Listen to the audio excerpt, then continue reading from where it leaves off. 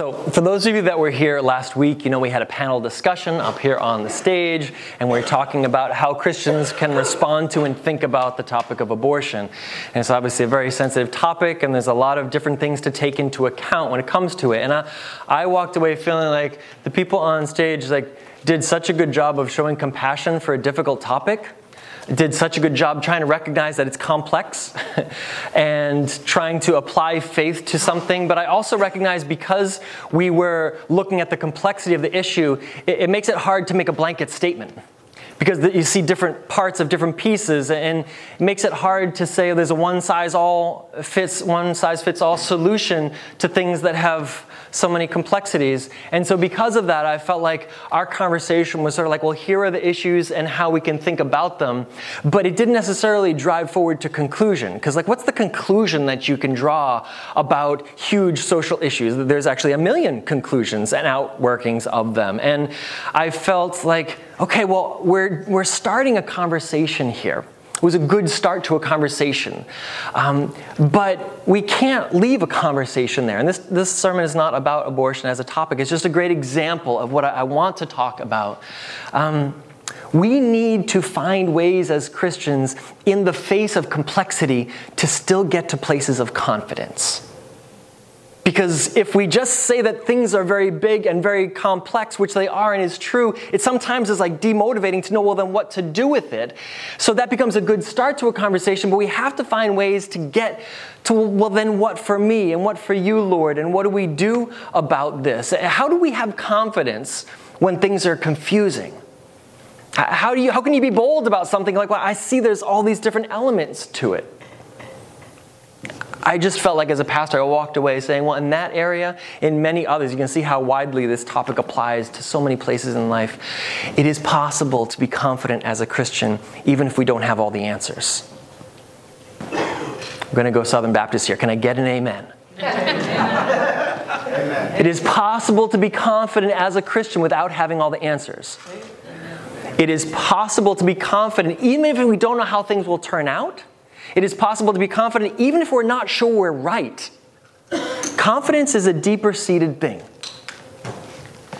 And so what I want to do is I want to look at a scripture and at a man, just like I said from the piano earlier. We're going to be taking this fall and looking at the man Joshua, how God used him in his life. And this has been something that's been tugging at me now for several months. And so I keep coming back to it and feeling like the more I look into his life and who he was, how God told him to have courage for the things in life he needed it, he's going to resonate with us. I think he's more relevant to us than we even know. And I want to dig into that together.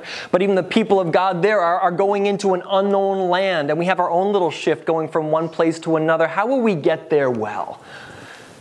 How will we know that God is taking us where we're going? That journeying concept of us as the people of God, we're actually experiencing a little bit of a journey right now. I think that will speak to us. How God won the battles like Jericho for the Israelites. We need that in our lives instead of figuring or thinking that we have to solve all our problems and win every battle ourselves. There's so many elements to it that are going to be good. But this first one, the ability to have confidence in God when you don't know outcomes and when things are complex and when there are legitimate reasons for fear. Doesn't that sound like Joshua? He was confident in the Lord even though in the land there were giants, literal giants. David and Goliath. Goliath is a descendant of those people that were in that land, giants, towering figures. And the Israelites kind of coming in like, what are we going to do? They're huge people in huge cities. How could they have confidence when the task was too big? How could they have confidence when they weren't sure and didn't know how it was going to work out? But they did. And in every area where they did have confidence, God then responded to that confidence, to their obedience, with the results. So I'm going to say one thing here before I define what this principle is that I'm driving at here. I think as Americans, we're taught that success is in your results. How did it turn out? How'd you do?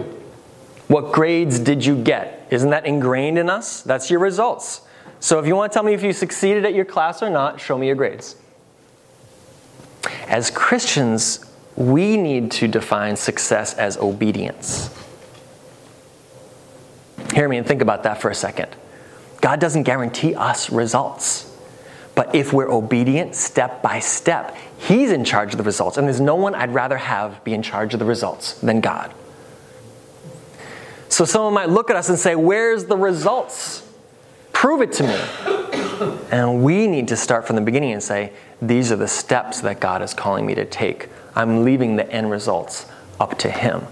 Christian life cannot and should not be measured by results. Because if so, think about all the people in Scripture that would have been considered failures.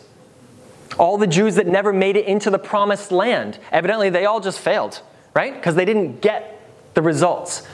But what about the ones that God said we're honoring to Him, the remnant, that whole time that were His people? What about all the steps of obedience that God blessed? The prophets. None of the prophets in the Old Testament could have been considered successes because Jesus didn't come in their lifetime. They said, Jesus is coming, and then they died. Never saw it. No results. They died not knowing, but they were obedient. And because they were obedient, their words got written down. So another whole generation could look back on those words and be like, the success is a much bigger scale and wasn't determined by Isaiah or Jeremiah or Micah. But when we start defining success by the steps of obedience that we take, you could say that a successful life is taking 1,000,000 consecutive obedient steps. Could we say that we lived a life well lived if we lived a life just 1,000,000 consecutive obedient steps? Because what if everyone lived a life of 1,000,000 consecutive obedient steps? That would be God's will done on earth as it is in heaven, right? That would be heaven on earth. But we're not in control of the outcome any more than the prophets could make Jesus show up to justify their prophecies before they died. They just were obedient. I have this vision, and here it is, Israel. And then they died because the results are in God's hands. I had an uncle who passed away unexpectedly, and everybody keeps talking about, and I keep feeling this way too, about it's too bad he didn't get to enjoy the fruits of his labor for longer, have a longer retirement, longer relaxation. We're just not guaranteed any of that. So if we have a life of 1,000,000 consecutive obedient steps, we will end up in places that God can bless, and things will happen, but we're not waiting to say, was my life a success or a failure? You know today if today is a success or a failure. We will know tomorrow if tomorrow is a success by how we live it out. And we trust that as we're obedient, God blesses. So what's this grasshopper principle that I'm pointing at? It's about giants and grasshoppers, and we're going to read this in just a moment. But the fear that the Israelites felt when they saw things that were too big for them, it crippled some of them. They were told to go in and spy out the land, and instead all the factors that could go wrong stood out to them in such a way that they weren't able to take any steps. They're like, we have to go the other way. We want to go back to Egypt. They're trying to stone Joshua and Moses. They're just so you get to this place where you see there's so many things that could go wrong that we don't do anything. Winning isn't finishing. God will take care of what the finishing looks like. Winning is walking. It's step by step following God. And the ones like Joshua and Caleb that are willing to take every step in a direction they felt God calling them to, they saw the results that God would bring about, even though they weren't results that they could. And that's the difference between a grasshopper and a giant. Giants fight big battles and have final conclusions, Grasshoppers take millions of little steps in the same direction. And God told them, I'm not going to make you as strong as these people that you're going to fight. I'm not even going to give you the plan for how I'm going to take over this whole land. I'm not even going to tell you how it's going to work out. Do you know in the end result, Israel never fully even took over all the territory that God had promised them? Even in Solomon's kingdom, which was the largest of all of them, there's still a few territories if you go back to the beginning. So was that a failure then? Was the whole reign of the nation of Israel a failure? No. Was David and all those victories a failure? Was Solomon a failure? No. They found success every moment that they were obedient. And if they had continued in that obedience, God would have expanded it to the full measure of His promise. They never saw the full extent of it. Why? Disobedience.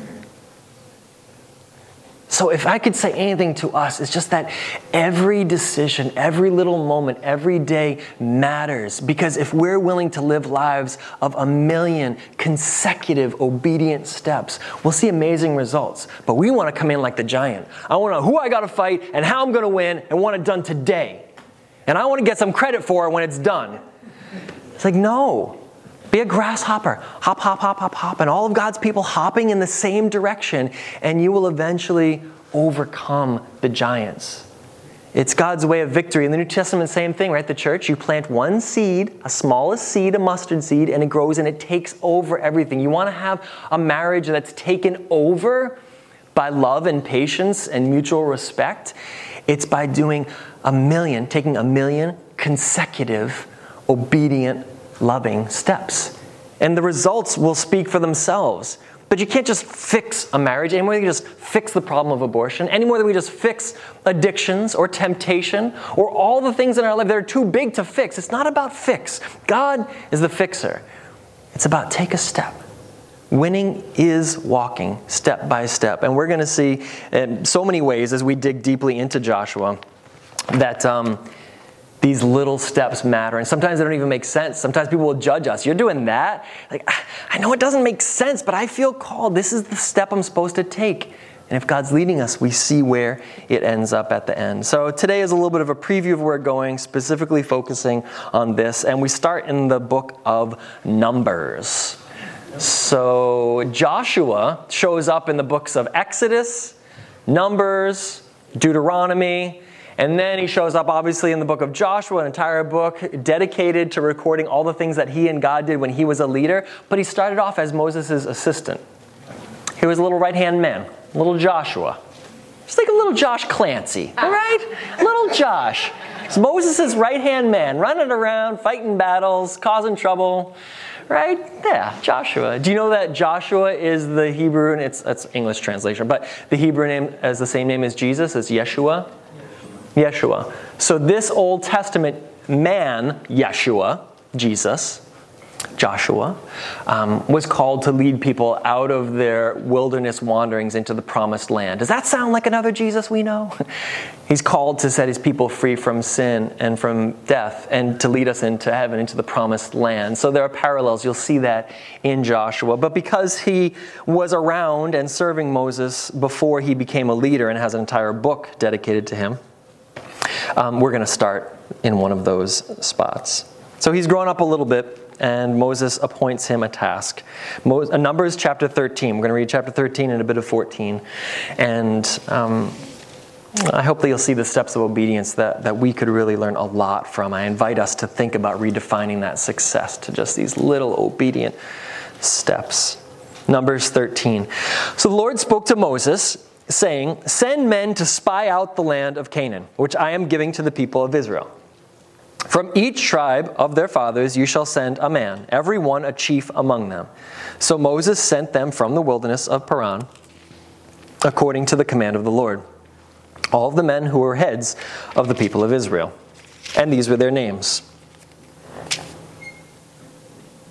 Okay, yeah, we're going to read names for you because naming actually is really important. You're going to see why at the very last name. And these were their names: from the tribe of Reuben, Shemua, the son of Zakur; from the tribe of Simeon, Shaphat, the son of Hori; from the tribe of Judah, Caleb, the son of Jephunneh; from the tribe of Issachar, Igal, the son of Joseph; from the tribe of Ephraim, Hoshea, the son of Nun.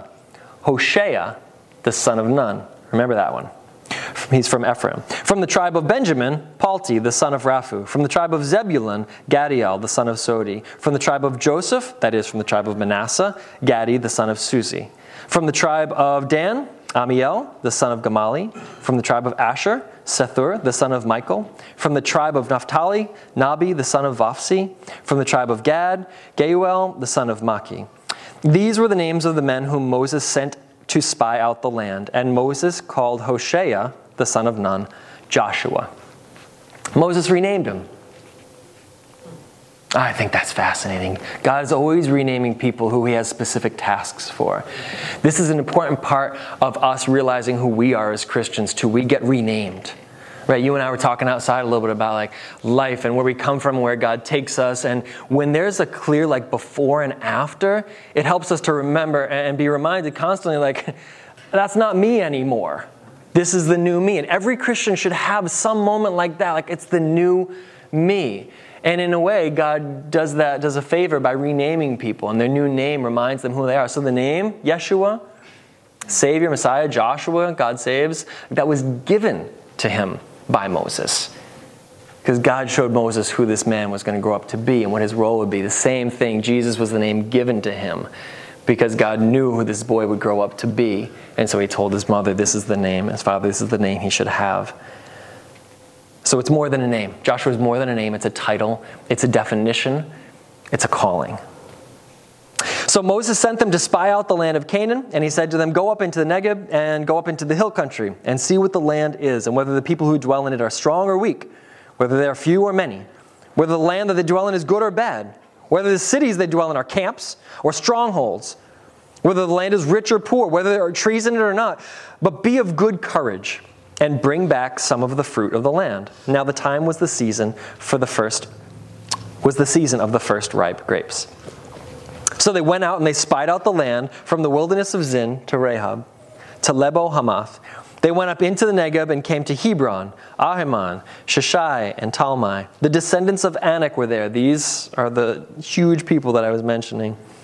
The descendants of Anak were there. Hebron was built 7 years before Zoan in Egypt. And they came to the valley of Eshcol and cut down from there a branch with a single cluster of grapes. And they carried it on a pole between two of them. And they also brought some pomegranates and figs. And that place was called the valley of Eshcol because of the cluster that the people of Israel cut down from there. So at the end of 40 days, they returned from spying out the land. And they came to Moses and Aaron and to all the congregation of the people of Israel in the wilderness of Paran at Kadesh. They brought back word to them and to all the congregation and showed them the fruit of the land. And they told them, we came to the land to which you sent us. It flows with milk and honey, and this is its fruit. However, the people who dwell in the land are strong, and the cities are fortified and very large. And besides, we saw the descendants of Anak there. The Amalekites dwell in the land of the Negeb. The Hittites, the Jebusites, and the Amorites dwell in the hill country, and the Canaanites dwell by the sea along the Jordan. But Caleb quieted the people before Moses, and he said, let's go up at once and occupy it. This is what God calls to do. Let's just go fight right now. Let's go up at once and occupy it, for we are well able to overcome it. Then the men who had gone up with him said, we are not able to go up against the people, for they are stronger than we are. So they brought to the people of Israel a bad report of the land that they had spied out, saying, the land through which we have gone to spy it out, it is a land that devours its inhabitants.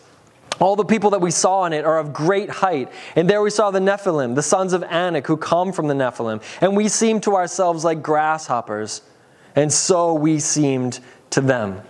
And then all the congregation raised a loud cry, and the people wept that night.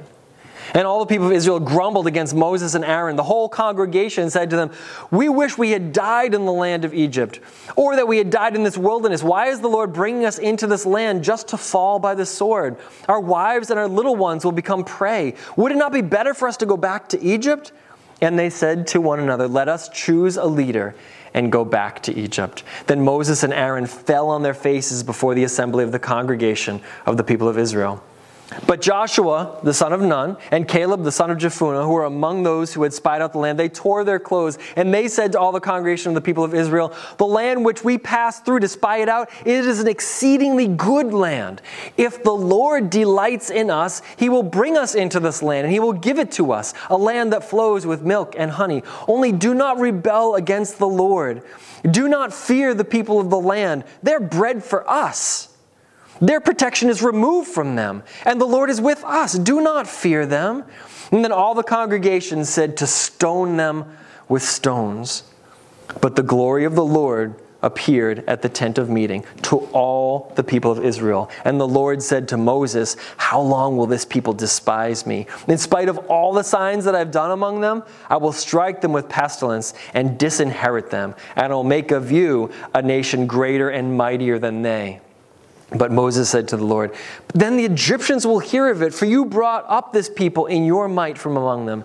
They will tell the inhabitants of this land, they have heard that you, O Lord, are in the midst of this people, for you, O Lord, are seen face to face. Your cloud stands over them. You will go before them, a pillar of cloud by day and a pillar of fire by night. Now, if you kill this people off as one man, then the nations who have heard your fame will say it's because the Lord was not able to bring this people into the land that he swore to give them, and that he has killed them in the wilderness.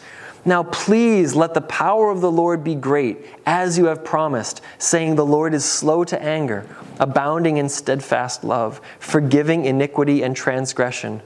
But he will by no means clear the guilty, visiting the iniquities of the fathers on the children to the third and fourth generation. Please pardon the iniquity of this people, according to the greatness of your steadfast love, just as you have forgiven this people from Egypt until now. Then the Lord said, I have pardoned according to your word. But truly, as I live, and as all the earth shall be filled with the glory of the Lord, none of the men who have seen my glory and my signs that I did in Egypt in the wilderness, and yet have put me to the test those 10 times, and have not obeyed my voice, none of them shall see the land that I swore to give to their fathers. And none of those who despised me shall see it, but my servant Caleb, because he has a different spirit, and has followed me fully, I will bring into the land into which he went, and his descendants shall possess it. Now since the Amalekites and the Canaanites dwell in the valleys, turn tomorrow and set out for the wilderness by the way to the Red Sea. And the Lord said to Moses and Aaron, saying, How long shall this wicked congregation grumble against me? I've heard the grumblings of the people of Israel, which they grumble against me. Say to them, As I live, declares the Lord, what you have said in my hearing, I will do to you. Your dead bodies shall fall in this wilderness, and all of your number listed in the census from 20 years old and upward who have grumbled against me, not one shall come into the land where I swore that I would make you dwell, except Caleb, the son of Jephunneh, and Joshua, the son of Nun. But your little ones, who you said would become a prey, I will bring in, and they shall know the land that you have rejected. But as for you, your dead bodies shall fall in this wilderness, and your children shall be shepherds in the wilderness for 40 years, and shall suffer for your faithlessness, until the last of your dead bodies lies in the wilderness. According to the number of days in which you spied out the land, 40 days, a year for each day, you shall bear your iniquity for 40 years, and you shall know my displeasure. I, the Lord, have spoken. Surely this I will do to all this wicked generation who are gathered together against me. In this wilderness they shall come to a full end, and there they shall die. And the men whom Moses sent to spy out the land, he returned and made all the congregation grumble against him by bringing up a bad report about the land. The men who brought up a bad report of the land died by plague before the Lord. And of those men who went to spy out the land, only Joshua, son of Nun, and Caleb, son of Jephunneh, remained alive. They don't always learn their lesson, and we don't always learn our lesson, but we're going to stop there before we head into the next misstep that Israel makes, and we'll just focus on this one. You ever wonder why God sent them into the land to spy it out at all? If he was just going to make everything happen, why scare them like that? He knew what they would find. Why not just go up to this first city, and then when it falls, you'll build your confidence. Like, hey, there's Jericho, now there's no Jericho. All right, let's go do it. Instead, he sends them out one by one, two by two, all into this land just to see how big and scary it is. Ever think about that? It's like he's trying to scare them. And it worked. He's testing their faith because he said, I want you to go spy out the land that I am about to give you. Not the land that you're capable of taking. Not the land that you're going to know how to take. But man, you are going to appreciate what I'm about to do. I want you to see the full scope of how amazing this is going to be. So go ahead, go take a look at that. See that impossibility? And you see that impossibility? You see that one? See the size of that guy? This is the land I'm about to give you. So they're spying out was to be able to recognize the power of God, not for them to have it all figured out. And it was to test their faith. Do we believe that even if there's giants and we seem like grasshoppers, even if our problems are huge and we don't know the solutions to them, do we trust that God can lead us all the way through when we're not in control of the results and when it seems like there's no way it could possibly happen? We see he does this again and again. God constantly sets Israel up against impossible odds so that he can show that he's the one doing the saving. So he sent them in to show them it couldn't be done. And they came back, and the ones that were trusting in their own strength said it can't be done, and they were right. It couldn't be done without God. But the couple that said, yeah, but God can do anything, Let's go for it. Those are the ones he kept because he said, I'm going to bring you in. And all your kids that you're worried about protecting, you want to go the safe route and disobey me because you want to save your kids, I'm going to give it to them. They're the ones that are going to be saved. While you're trying to protect them as a cover-up for being afraid of the immensity of the problem, I'm actually going to let you fall because you're trying to save yourselves. And the ones you're trying to protect, I'm going to elevate and protect them and make them the ones that inherit because they can't do it for themselves. And that's what God's looking for. He's looking for 1,000,000 consecutive obedient steps towards Him over the course of our life, a life well lived. He's not looking for us to have the answers. And so we face things that are huge and complex. The question is, okay, we've spied out the land. We see the challenges. Now we step back, we talk to each other, and we say, what's the first step? We pray, we get on our knees and say, God, what's the first step? And then He just says, take the step. We're like, that doesn't make any sense. He's like, don't worry. This isn't a logic thing. This is an obedience thing. This is a faith thing.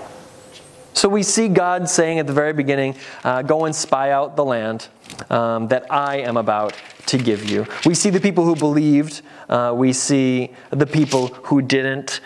We see the response of Israel either in fear or in faith. And we see the judgment of God. We see that God is someone who keeps His promises, whether it's to stop us or to start us, whether it's to bless us or to curse us. He's there trying to accomplish His purpose. So if this generation didn't do it, God's not going to fail. He's just going to raise up another generation who would.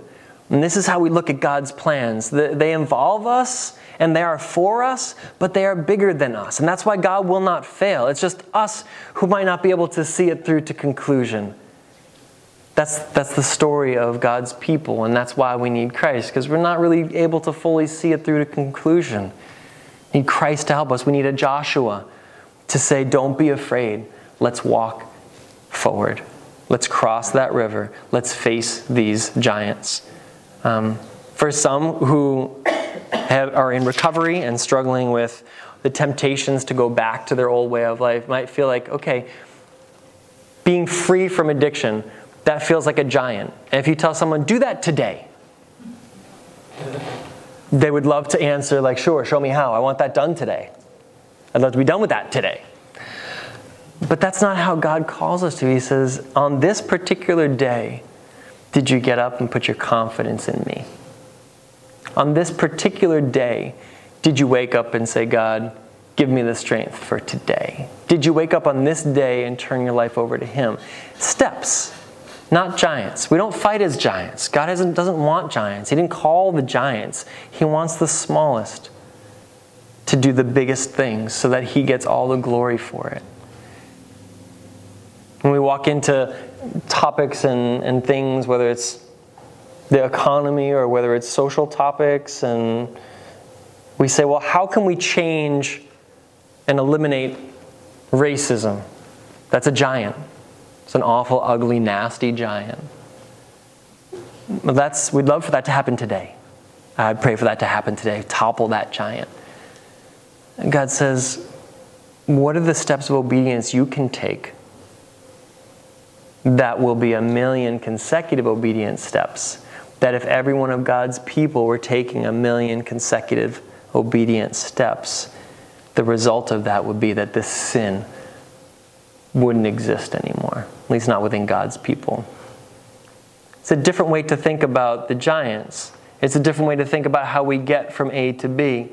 And in my mind, it is the most simple, like Dominic talked about with Serve Home, and confident thing we can ever do, is saying, today, what will I do?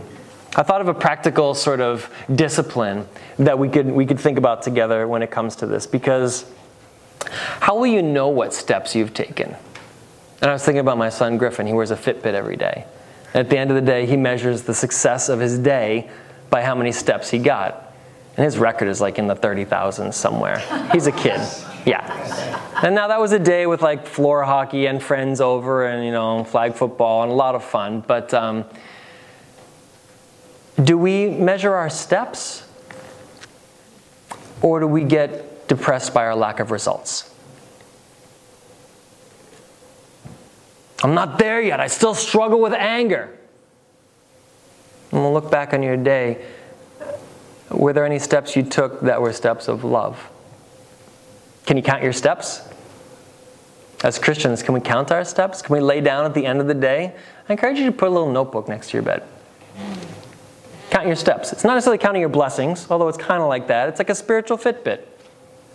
Count them.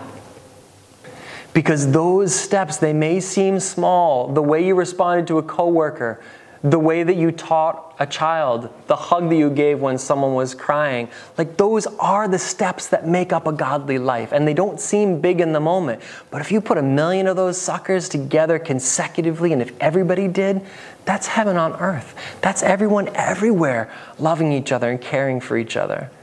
I encourage you to think about counting your steps. And if you want to be even a little wiser than that, when you wake up in the morning, plan some steps. I wake up in the morning and I look at whatever meetings I know I'm going to have that day. And I think, all right, God, what will you bring about in that conversation? I hope that you bless that one. And so I go into it knowing there's an agenda. It could be a contractor, it could be discipleship, it could be anything. But like there's a conversation that's going to get to happen that I know about. All right, well, can something cool happen there? Can I learn something? Can I teach something? Can we experience you in some way? If you plan your steps, God will determine. What is it? We plan our course, God determines our steps, right? Set some goals where we want to go in the day, and then look back at the end of the day and say, God, this is where we got. All along this journey that we're going to walk through with Joshua and the nation of Israel, people mocked them every step of the way. Oh, you think your God can do that? Oh, you think you're going to do that? You think you can survive that? And they couldn't point to the results until they got there. But they kept taking the right steps every single day, and they got there. I challenge us to be people that will live a life that honors God by doing the smallest things, right? And in the moment you might not realize that there was actually the biggest things. At my uncle's memorial service, we're like looking back over his life, and the things that you think of, the things that stand out to you are like someone's hugs or smiles, the skill they had, the moments that you're with them. But on that day, it was just, hey, how are you? It was just a hug. But then afterwards, you realize that mattered. And that's how it is with how we treat each other. That's how it is with how we live with God.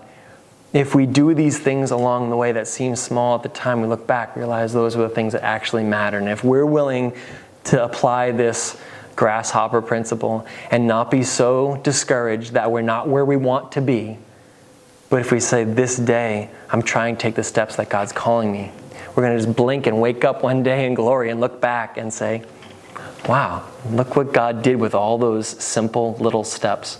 I'm applying this to myself and to us as a church when it comes to the center. Like, what if I never get to the center? Will my life have mattered leading up to that? What if it's like a 50-year project to get in there? Good Shepherd is going to regret that promise they made to us if we're here 50 years from now. But like, okay. Just okay. That's okay. We will not judge God's goodness by how the results look. He will not judge our faithfulness by, do we get to the finish line quicker? Because guess what? When you're trying to race to the end, that's when you cut corners. That's when you push someone out of the way because you're trying to get there.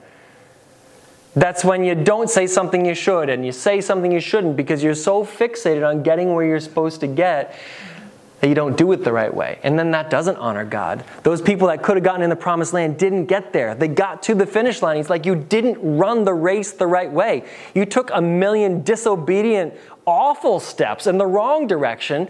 You don't get to cross the finish line. Reboot, start again, 40 years. Right? You can't push people out of our way to get to results when it's not the results that matter. And we're going to be so devastated if we never get to see the results that we want if we're living for them. So I think it's a very American thing. We've been trained to look for results. But I'm inviting you to say, when someone asks you, what do you do? How are you doing? How's life going? Any of those things, to not go to like, well, what proof do I have that I can show? The kids are in college. That's a result sort of thing. We got them there, right? Job's going well, a result sort of thing. Just got a new addition on the house. We like to talk about the things that we've finished.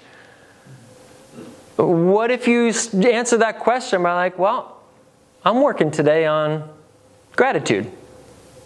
Taking 3 steps of gratitude today. It's been an awesome day. We don't even measure ourselves that way, but what if we could? What if we lay down at night and next to our bed we can write down the 3 steps of gratitude? Trust me, the people around us will appreciate those 3 steps of gratitude. Father God will look at us and be like, oh, you loved your neighbor well with those 3 steps of gratitude. And if you don't wake up tomorrow, it's fine. It's not about the results. Those are in God's hands. So in a way, there's a sense of freedom.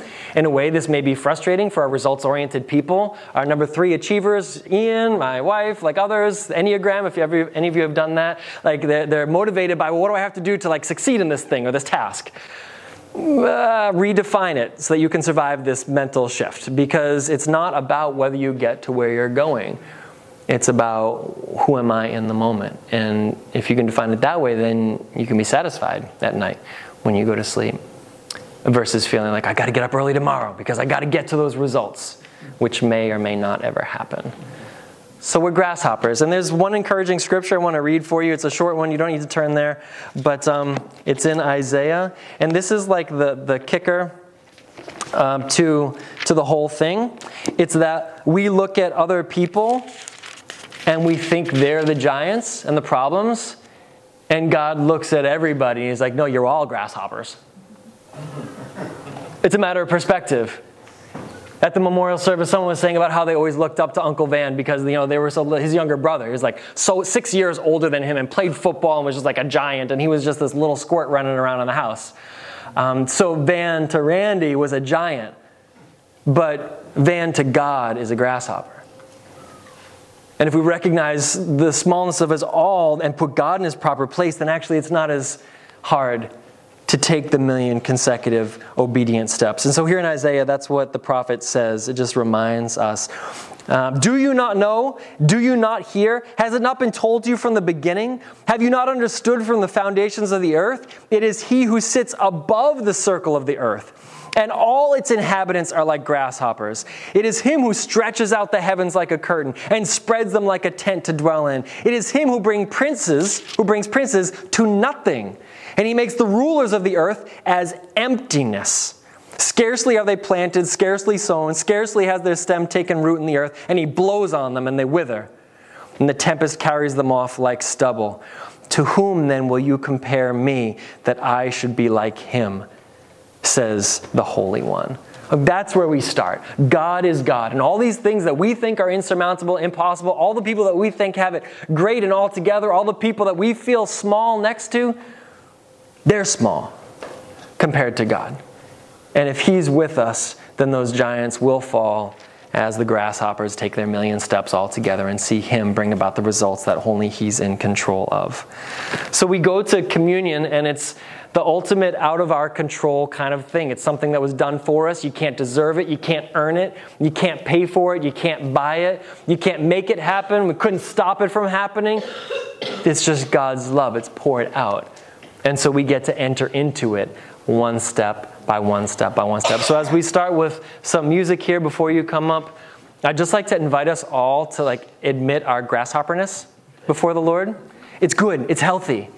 And also to put the giants before Him, the unsaved loved ones that we're praying desperately for, the jobs that we think we might be losing, the relationship that we're afraid of losing, our kids that we're afraid of losing. This fear gets into us because it feels too big for us, and it is. But that's why we come back to the Father. That's why Jesus is so amazing. He gives us access. So take a moment to just look at your giants for what they are. They're grasshoppers before the Lord as well. Thank Him for all the giants that He's already knocked down in your path. And recommit your life. I want to recommit my life to Him. That I want to take today another of those 1,000,000 consecutive obedient steps, because I know He'll honor that. That's what He wants. And we can trust Him with how it turns out. So just take a moment for prayer. And then as we start the music, feel free to come up and enjoy the Lord's Supper whenever you're ready.